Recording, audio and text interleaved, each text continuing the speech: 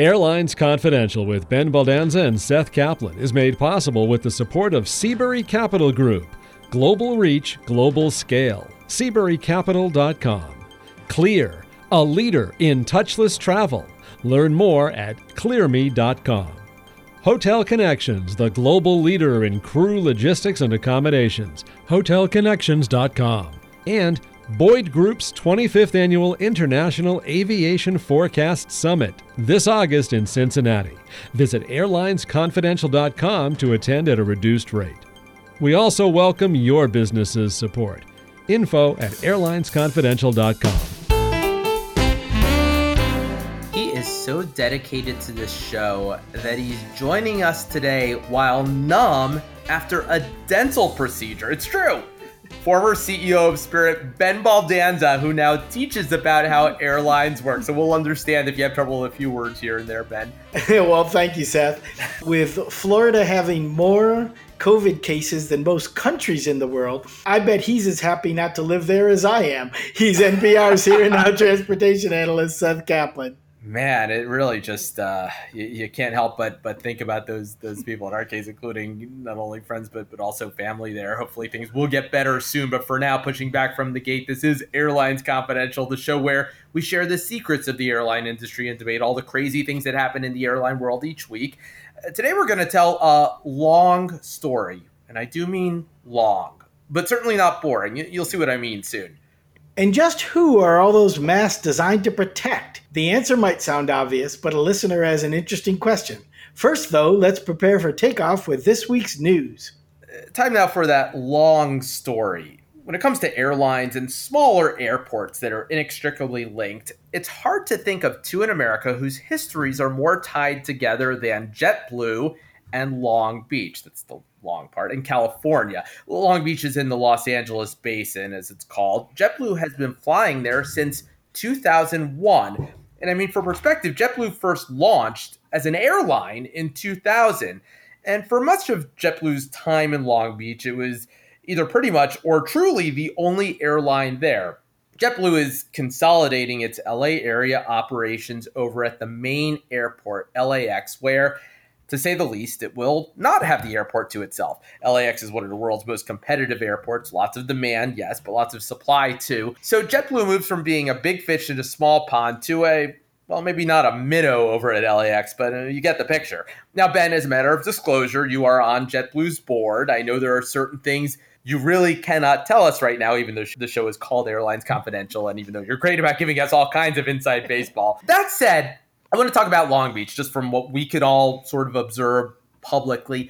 Can you tell us a little bit about the airport? I mean, I'll be honest. Look, I'm an East Coast guy. I've actually been to Long Beach, but I've never flown into the airport. I flew into LAX one time when I had to go to a conference there. I know it's a convenient airport for a lot of people, but it does seem problematic in terms of air service, because we've seen airlines come and go over the years, including now an airline going after 19 years, very much committed to trying to make it work there. Tell us first about Long Beach as an airport, as an air service market. Well, I have flown in there, and it's a very charming place, actually, the way a lot of smaller airports can be.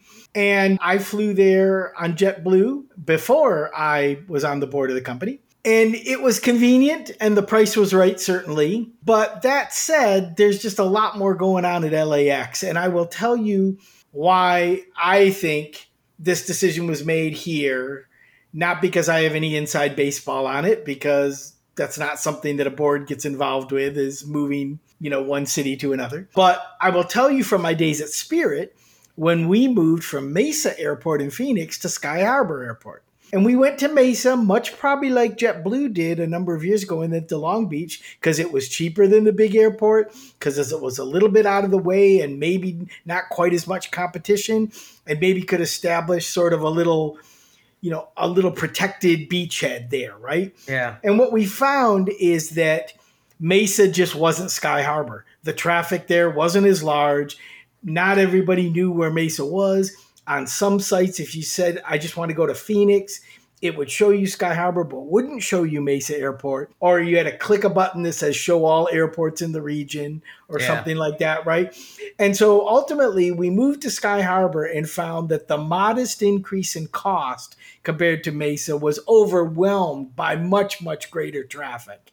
Yeah. And that's what's happened here. And that's why you've seen other airlines make the same kind of moves at Long Beach. Yeah. Allegiant had the opposite experience in Orlando, right? They were always at Sanford, the alternative airport there. They tried over at the main airport and eventually consolidated back over to Sanford. And they still are at Mesa. So interesting, just kind of different, but maybe that's because, tell me if you think this is right, for them, they're selling flights generally in smaller markets where the destination is Phoenix or the destination is Orlando or Las Vegas or other places. And because they're the only nonstop option from these smaller markets, you know, from Des Moines or wherever to some of these places, everybody knows about Allegiant. Everybody goes to their site. And so they don't have that same issue of people just going to Expedia or Kayak or wherever necessarily and not thinking to check there. Is that the difference between Allegiant and pretty much every other airline, whether it's Spirit or JetBlue? I think that is right, Seth. And in fact, Allegiant sort of prides themselves in their, you can see this in their investor presentations and things like that, where they always quote the percentage of their flights, which is very, very high, that have no nonstop competition. Because, for example, they don't consider Sanford to Providence as competition to Orlando to Boston. Right? They're different airports. And so they say we don't have nonstop competition. Also, passengers who know Allegiant and who fly Allegiant know to think to look at the alternative airport because they know that's almost everywhere Allegiant flies. Right. In fact, if you're wondering whether an airport even has service or not, the most likely answer is going to be they may from Allegiant. Yeah. Oh, yeah. No, I do it all the time. Right. Is there, I think of some small airport somewhere and does, I don't know, Hagerstown, Maryland have service? The answer nowadays is yes on Allegiant. Now they might at times they've had, well, back in the old days, U.S. Airways to Pittsburgh. I don't know what else is there now. Yeah. With apologies to Hagerstown. But no, these days, that is absolutely the case. You know, you actually answered a question that I wanted to ask you, but I just want to drill down a bit more. You mentioned that an airline doesn't typically consult with the board about network decisions. And I actually had that on my list of questions I wanted to ask you. So obviously, they're not going to, call board members or ask for a vote to add one route or, make some kind of tweak. So is that true even with something as big as leaving an airport, kind of a prominent airport? That's just something where the board just trusts that the people at the airline, that's their job to make network decisions. Do they advise, and I'm not asking you to tell us what happens here, but whether it's a situation like this or when you were at Spirit, does the airline management sort of advise the board, hey, this is going to happen just because it's bigger than a typical, just kind of add a seasonal route here or there? How does that work? Yeah, I mean, at Spirit, when I was the CEO and reported to the board, obviously, we never felt the need to sort of bring the board into those kinds of decisions, but we did always feel obligated to update the board on the decisions we made. So if we were adding cities or changing cities or moving airports, we always had an update in our board materials around here are the changes to the network since we last met, and here's the financial reason we made those changes. And we did that, and that was pretty common, and I think it's safe to say that's pretty common practice at most airlines. Okay, so not asking for approval, but always keeping the board in the loop when it's something bigger than just kind of the real minutia of network planning. Let me ask you this while we're talking about JetBlue, and this is something every airline is dealing with. It must have been a month or so ago where JetBlue announced some interesting network moves, which seemed at the time like moves designed to sort of be nimble and avoid the virus, right? Some Midwest to Florida markets at a time when New York was the hot spot. Obviously, now all kinds of new developments, all kinds of new hotspots, including most prominently Florida, also Texas, Arizona, places throughout the Sun Belt. And so it seems now like the strategy of sort of trying to go where the hotspots aren't is trickier.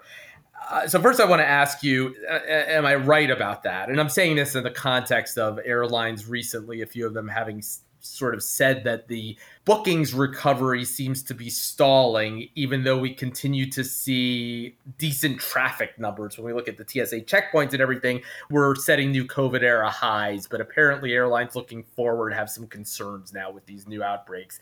Has the world changed again in unhelpful ways based on what we're all looking at right now? Well, I think what we all hear in the media about cases increasing in lots of states and thinking about starting to shut things down again rather than open things up more, you see that effect in people's view of whether they're willing to fly or not. So it is affecting airline bookings going forward. And I think industry bookings, every industry spokesman has talked about this in the media about bookings are weaker and people are looking in the future and thinking maybe we can't add back as many planes. You saw Delta made an announcement that some planes they were bringing out of being grounded are now going back to being grounded, right? Because it's the same kind of thing. And again, if you think about, you think about travel, Seth, we're in the middle of summer, but it's really the end of summer in terms of people deciding if they're going to fly. There's not a lot of people deciding right now they're going to take a big flying vacation in a couple of weeks, right? They've made that decision already if they're going to make that. So airlines are looking into the mid-August, September timeframe. When I was at Spirit, we used to joke that September was the only month with 6 weeks because it started on April 15th. And that really... Or on August 15th. Oh, on August 15th. I'm sorry. Because school in America in so many places starts so early now. Yeah. No, that's right. Yeah, on August 15th. And so, but that point being that when kids go back to school, now we don't know if they're going to go back to school this year, right? But kids going back to school really resulted in a big drop off in traffic. So airlines are now thinking about their capacity plans for that part of the year because it's middle of July. You're thinking about how many pilots are you going to need? How many planes are you going to be flying right now? And you combine that with what's going on in all the states and the rise in COVID cases a lot. And it's hard to put a real optimistic spin that you're going to want to fly a lot more in September than you were flying in June. The combination of the natural seasonality plus the change in what's going on in the country. And that's why I think you see these kind of announcements. It's also now just getting closer and closer to that end of September date when the CARES Act money runs out, and airlines are going to have to figure out what do they do. And so airlines are certainly talking to their employee groups, probably offering early outs, probably offering the ability to take some leave without pay, but maybe keep their seniority to help to try to mitigate not having to furlough quite so many people when the CARES Act money runs out. They also, like we said in earlier podcasts, there also could be some signaling by airlines to sort of remind the government, hey, you don't want us to furlough all these people. Maybe you should re-up some of this money. Yeah, in fact, even Southwest earlier this week, on the eve of the deadline today, as you're listening to this podcast, if you're listening to the day it drops Wednesday, for employees to accept the early retirement offers, Southwest saying that it can't rule out job losses. Now, it has said that before during this crisis, but sort of indicated, last resort, hopefully not. So I think the fact that it reiterated that, trying to get people to accept the voluntary offers, which are more generous than what people would get involuntarily, speaks to even Southwest being more pessimistic. It says that it would need triple the volume of passengers by the end of the year of what it has right now to avoid involuntary job losses. Those would be the first involuntary job losses in Southwest's half-century history. Looking at a couple of the numbers, over the past weekend, as I said, still sort of hitting COVID-era highs, 750,000 or so people going through TSA checkpoints compared to 2.7 million a year ago. So obviously far off normal levels, but far higher. That 750,000, that's like almost 10 times as many as on the worst days back in April. American Airlines, by the way, also preparing to warn its pilots about involuntary job losses. That, of course, is not a surprise. It has said that would be coming. United had sent out its warning notices to 36,000 employees a week earlier. So maybe here yet another inflection point, and in this case, not a happy one, right? We sort of had what turned out to be the bottom in April, then what seemed to be a slow but sure recovery, and now signs of something else. Signs also in a study by MIT, Ben, of something that a lot of people might think is obvious. The headlines, if that's all you looked at, and I'll be honest, that was sort of the first thing I did. Here's one headline about it. Filling middle seats nearly doubles airline passenger risk of catching COVID-19, says MIT researcher. And there are all kinds of headlines like that out there. And I sort of thought to myself, I mean, this kind of reconciles with stuff we've talked about, with stuff that's been out there. Look, we all know the middle seat is not 6 feet wide. It's not true social distancing, but hey, it must be better than nothing. And then if you just kind of looked at the headlines, this study seemed to confirm that yeah, I mean, it's not only a little better than nothing, it's twice as good to have the empty middle seat as to not have the empty middle seat.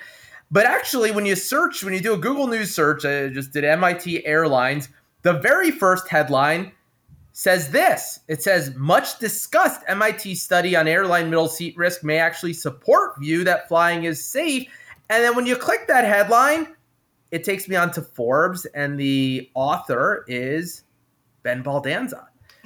So, Ben, we can't read this whole thing on the air here. People go find it if they want, but you apparently are the one person who actually took the time to read the whole study, and you came to a different and kind of counterintuitive conclusion that you say is right there in this study, and that you say is a point they actually make. What is that?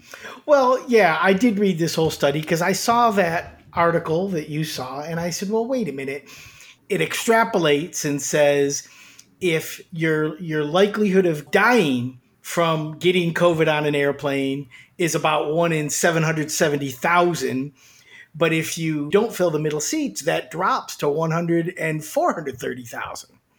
And I thought, well, that's still like pretty good odds. And you know, one of the things. Say that again. So your odds, just so people can grasp it, your odds of. Well, here's what they did. To be fair, they said that the odds of catching coronavirus on an airplane is about 7,700 to 1. All right, 1 in 7,700, and the odds of catching it if the middle seats are empty is only 1 in 4,300. Okay. And then if you apply the fact that about 1% of the people die, you can multiply those numbers, and say that based on the mortality rate of this virus that we know now, that your likelihood of dying from getting COVID on an airplane because the middle seat was filled is 1 in 430,000.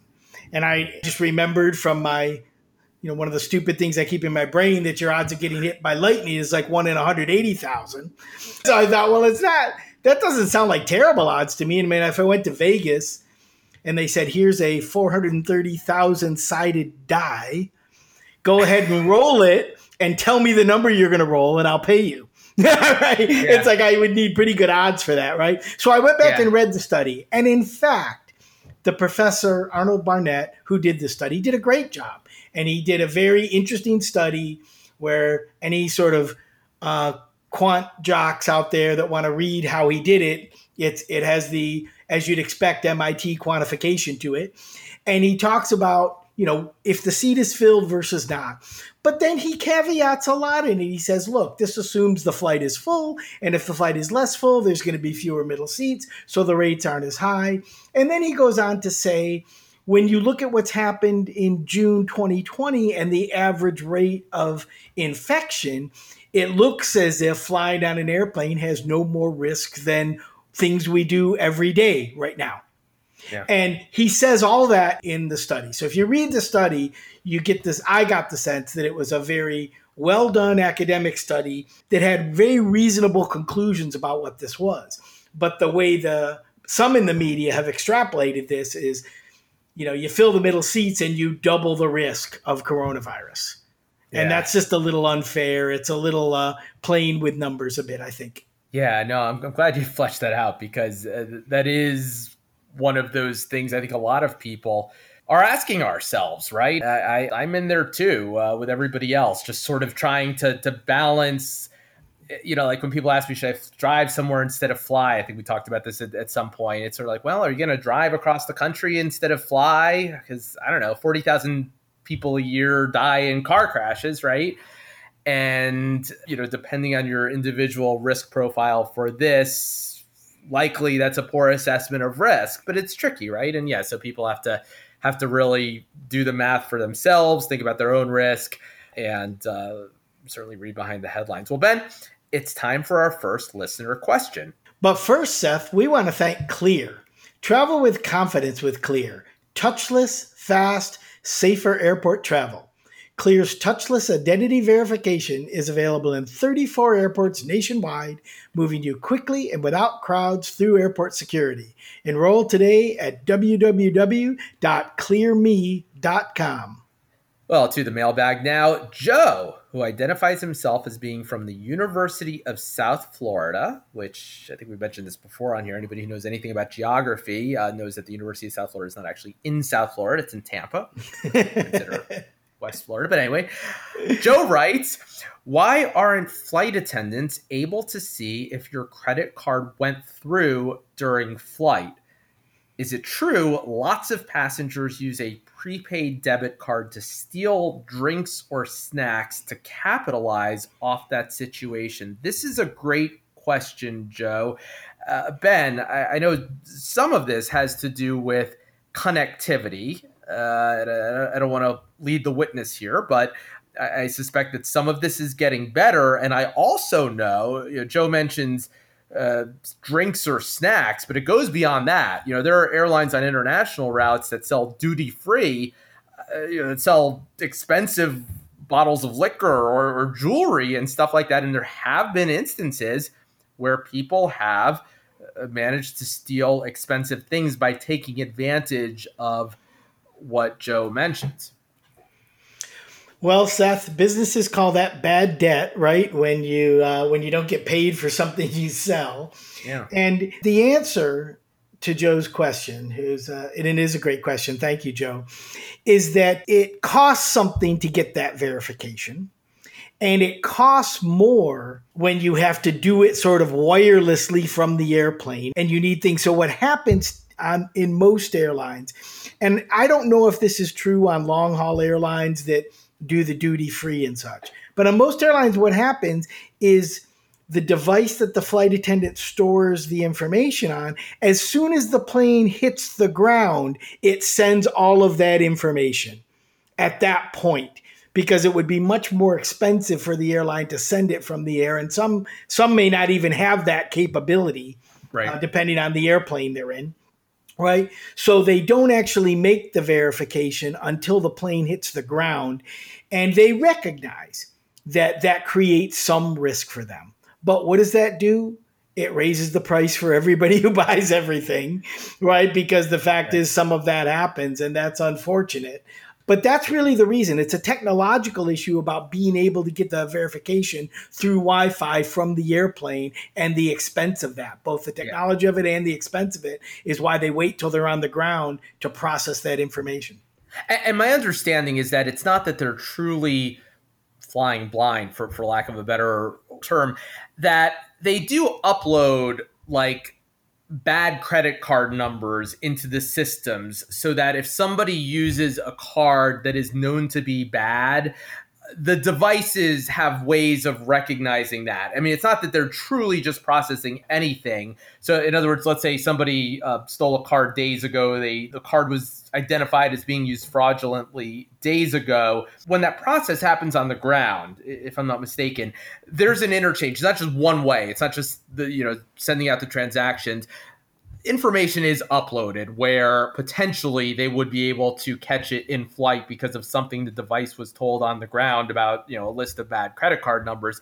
It's simply that it's just not, in many cases, in real time, although I suspect with more and more bandwidth all the time, that's getting better. I think that's exactly right. And you're right. Airlines get stuck with this once in a while, but they tend not to get stuck twice from the same credit card. Yeah.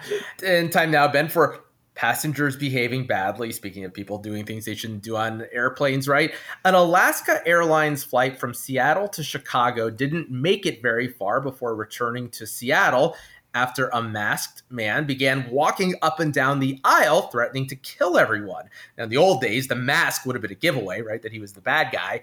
These days, wearing the mask was the only good thing he did. If you're trying to read into the man's intentions, well, for the record, he said he wanted to kill everyone, quote, in the name of Jesus.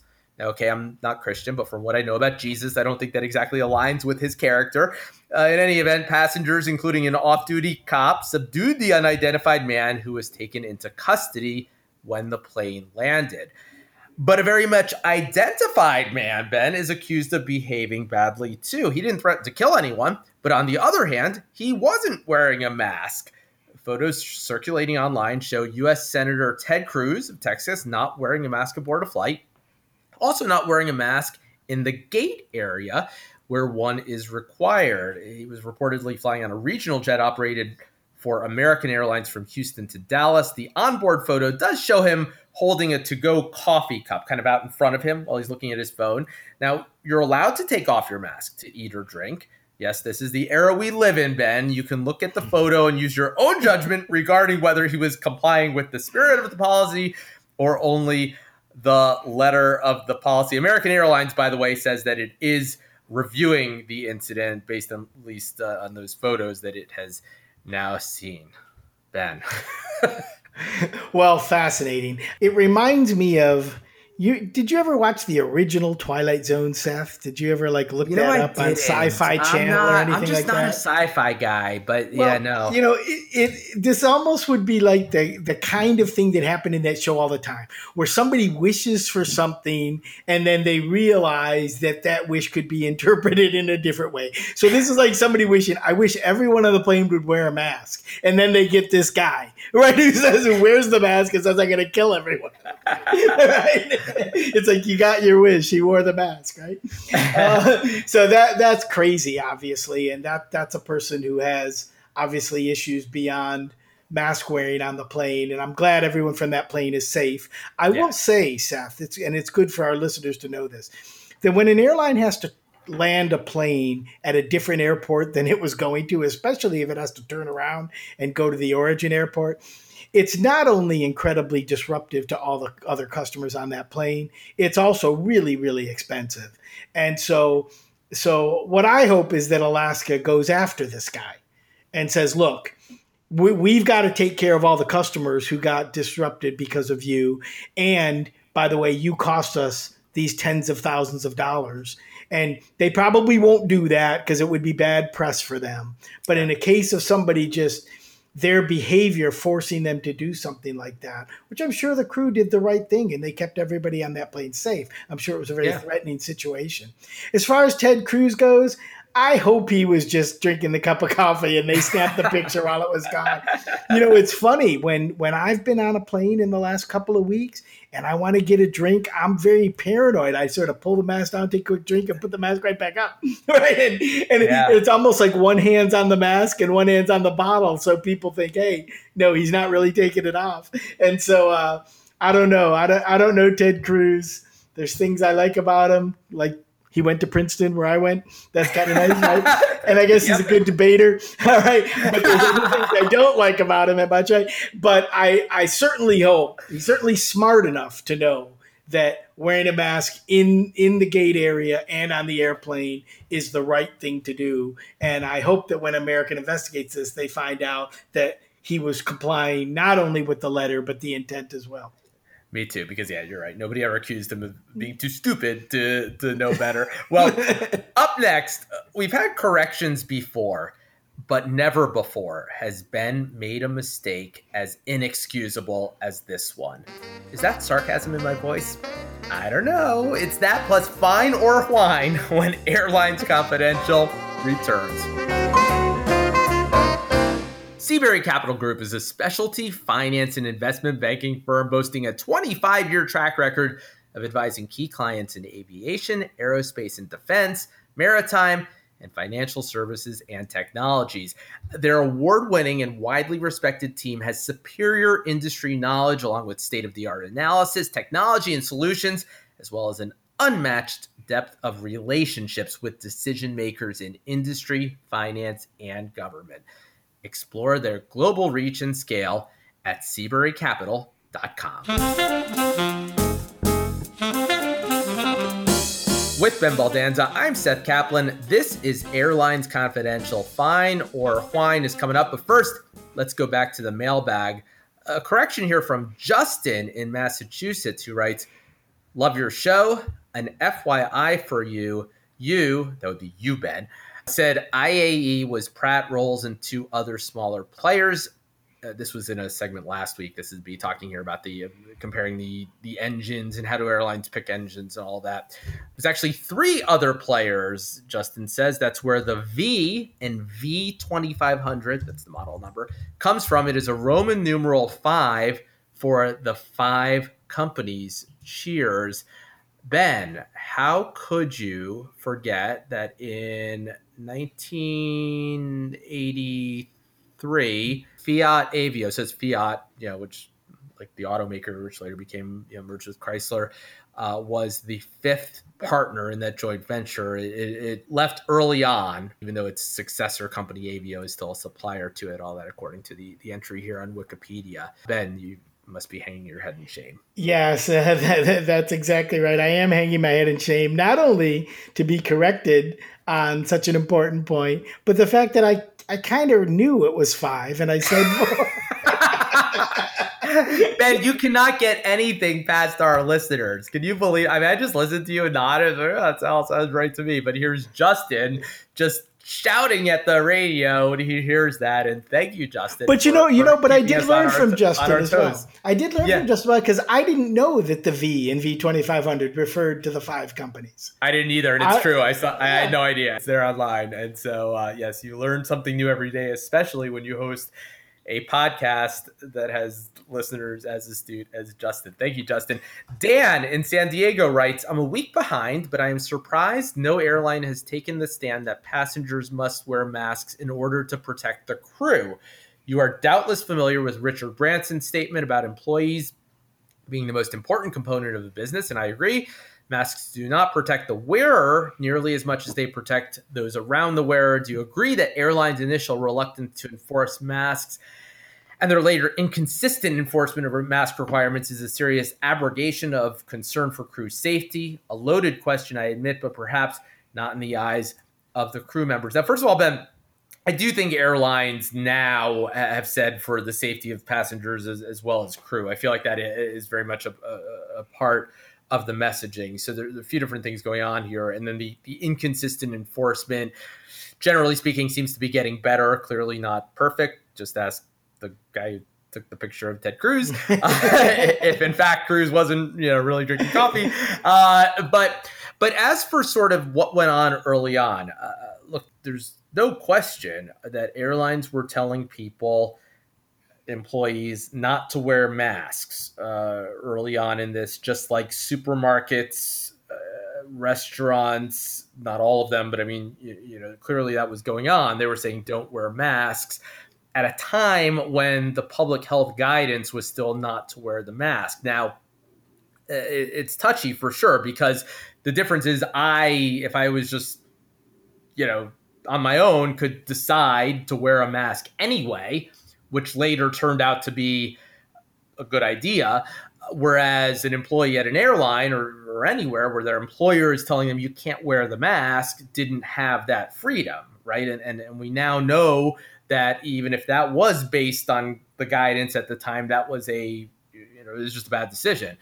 So Dan, as he says, a loaded question, but I mean, he's not the only one asking this. How do we reconcile all this? Again, recognizing it's not just an airline question. It was just lots of businesses who sort of felt, as I'll tell you, a supervisor at an airline said to me, he said, back then, he said, the mask doesn't look good with the uniform. And that was kind of the way, some of these businesses were seeing it, that it was a bad look, something now they must regret. Well, I don't think, to Dan's point, which is a really good one, I don't think it's a serious abrogation of concern for crew safety. I think airlines do care a ton about their crews.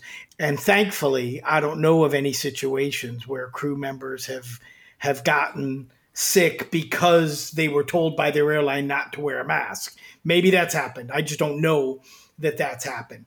I think what's happened here, Seth, is, just such fast changing guidance. You can go on YouTube and find from literally just single digit weeks ago, Anthony Fauci saying, unless you have serious symptoms, you shouldn't be wearing a mask. You could see the CD saying it's not necessary to wear a mask unless you're symptomatic. And we've all learned now that we're all much safer when we do wear masks. And as soon as the guidance changed to masks aren't important to, masks matter, airlines very quickly supplied all their crews with masks and required their crews to wear masks. And I think there was a concern by businesses and people like Anthony Fauci, in fact, early on, that if lots of people were wearing masks, it would incite anxiety and it would create what they felt at the time was unneeded anxiety about the risks of this virus. Now, as we've all learned, we did need to be anxious about it, and we do need to wear the mask. And now you get anxious if you see someone without a mask. But at the time, when not a lot of people were wearing masks, I think there was concern that, look, if we have all these people in masks, are we going to make them think, hey, maybe I should be wearing a mask? And is there a problem with this airline because the crew's all in masks when everybody else isn't? And I think airlines and all businesses were concerned about that issue too. And so as the guidance has changed, airlines have adapted very quickly, and I think they can be proud of that. I understand why Dan might be concerned about did airlines put any of their crews in unneeded danger? And that's certainly possible, but no difference than any of us who were in unneeded danger when we went into a restaurant without a mask at the end of March. Yeah, good point. And there was also that concern about people running out and getting masks that should have been in the hands of hospital workers, for example, that sort of thing. There was concern at the time about perhaps a false sense of security. Remember, this was, as you said, some of the best minds in the world who thought that masks didn't provide much protection. And what they worried about was that if that were true, we now know it's not, but if that were true, as Dr. Fauci and others believed, then it could create a false sense of security where people put on the mask and they use that in lieu of social distancing and the other measures, which they still don't recommend. I mean, it starts still with, hey, take all the other measures too, stay 6 feet apart and wear the mask, not either or. So yeah, you just kind of have to put yourself in the mindset back then. And in retrospect, no question, a lot of us put ourselves in situations that we're lucky today, frankly, those of us who are okay. Well, do you have a question for us? You can call us at 305-379-7429 and record a question. We'll play it on the air. You can email us questions@airlinesconfidential.com, or you can jump on the airlinesconfidential.com website. You'll see a form on there to submit your question. Fine or Wine is next, but first we want to thank Hotel Connections. Hotel Connections, the global leader in crew logistics and accommodations. With every airline looking for ways to save some costs, give Hotel Connections a call and they can help figure out how to do it with crew hotels. Visit hotelconnections.com. And a reminder that the International Aviation Forecast Summit is on the 23rd to the 25th of August in Cincinnati. It is happening. Ben, no turning back for you and I. We have our plane tickets. That's true, right? Well, I guess nowadays there really is turning back because airlines are so flexible to buy a plane ticket. But anyway, we have them. We're going. We're going to do the show from there. AC 1550, AC 1550 is the promo code for the lowest rate. You can find the banner to click through on our site if you just go to airlinesconfidential.com, or you can Google the International Aviation Forecast Summit. There is, by the way, now a virtual option. So for people who just don't want to go for whatever reason, obviously there are people who are going to make that kind of choice this year. There's a virtual option. You can get all the content. It's maybe not as good as being there in person from a, networking standpoint, and not to mention it's a lot of fun, but look, there are people who don't want to miss the content but can't be there, and you can consume the content that's on the website too. So all kinds of options. Well, beginning our initial descent on today's show, it's time for Fine or Wine. We listen to an actual customer complaint, and then we talk about whether a complaint is fine or if they're just whining. Ben, you have a complaint? Yes, I do, Seth. Alex of Harrisburg, Pennsylvania is complaining about Delta. Alex writes, I had a flight booked about a month and a half ago from Houston to Harrisburg, and just 6 days before, Delta emailed me asking to get it rescheduled. I tried without success to book another flight on Delta Airlines website because no flights were available. I couldn't schedule outside of my time frame since I was flying for my son's surgery. I then asked Delta to refund me to book with another airline. No response to my 3 emails and complaint filed. And the worst was I couldn't reach anyone by phone, chat, or email. I finally drove 3,000 miles round trip to get there because it was too expensive for me to book in that short a period of time. I strongly do not recommend this airline.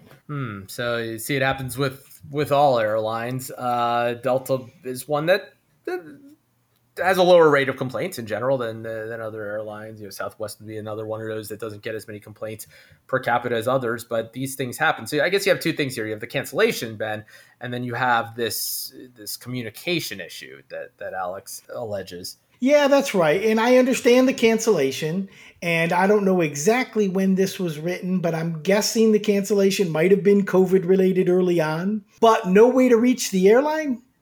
Because of that, I've got to go with the customer on this point. Delta is generally much better than this. And he says chat, email, or phone, which tells you he was looking at all options. All I can think is they must have been overwhelmed at the beginning of some of these cancellations. As you remember well, Seth, and many of our listeners do, I'm sure, traffic fell off the cliff, right? And all of a sudden, the airlines were in position of, oh my God, all these flights we have booked the next couple of weeks, we got to start canceling lots of these. And I'm sure it just overran the call lines and even the websites and things. That said, the fact that this guy had to drive 3,000 miles round trip, I certainly wouldn't want to drive from Houston to Harrisburg. That's really unfortunate. And I'm sure that at some point, I hope that Delta gets back to him and at least refunds him for that ticket, even though that refund probably won't pay for all the time and gas he had to use to get to Harrisburg that way. I feel bad for this guy. It's not normal for any airline, and Delta's usually pretty good at this sort of thing. But in this particular case, I got to go with the customer, because if he couldn't get a hold of him, what else could he do? Yeah, exactly. Well, on Final Approach, now that does it for Airlines Confidential this week. Please fasten your seatbelts and ensure your seatbacks and tray tables are in their upright and locked position. And remember, we'd love to hear your questions at 305-379-7429. You can email us questions@airlinesconfidential.com, or you can jump on the airlinesconfidential.com website. From the Airlines Confidential Studios, I'm Seth Kaplan. And hoping you all wear your masks and are staying safe, I'm Ben Baldanza. Talk to you soon. Absolutely. This podcast is produced by Mass Media. Info@massmedia.net.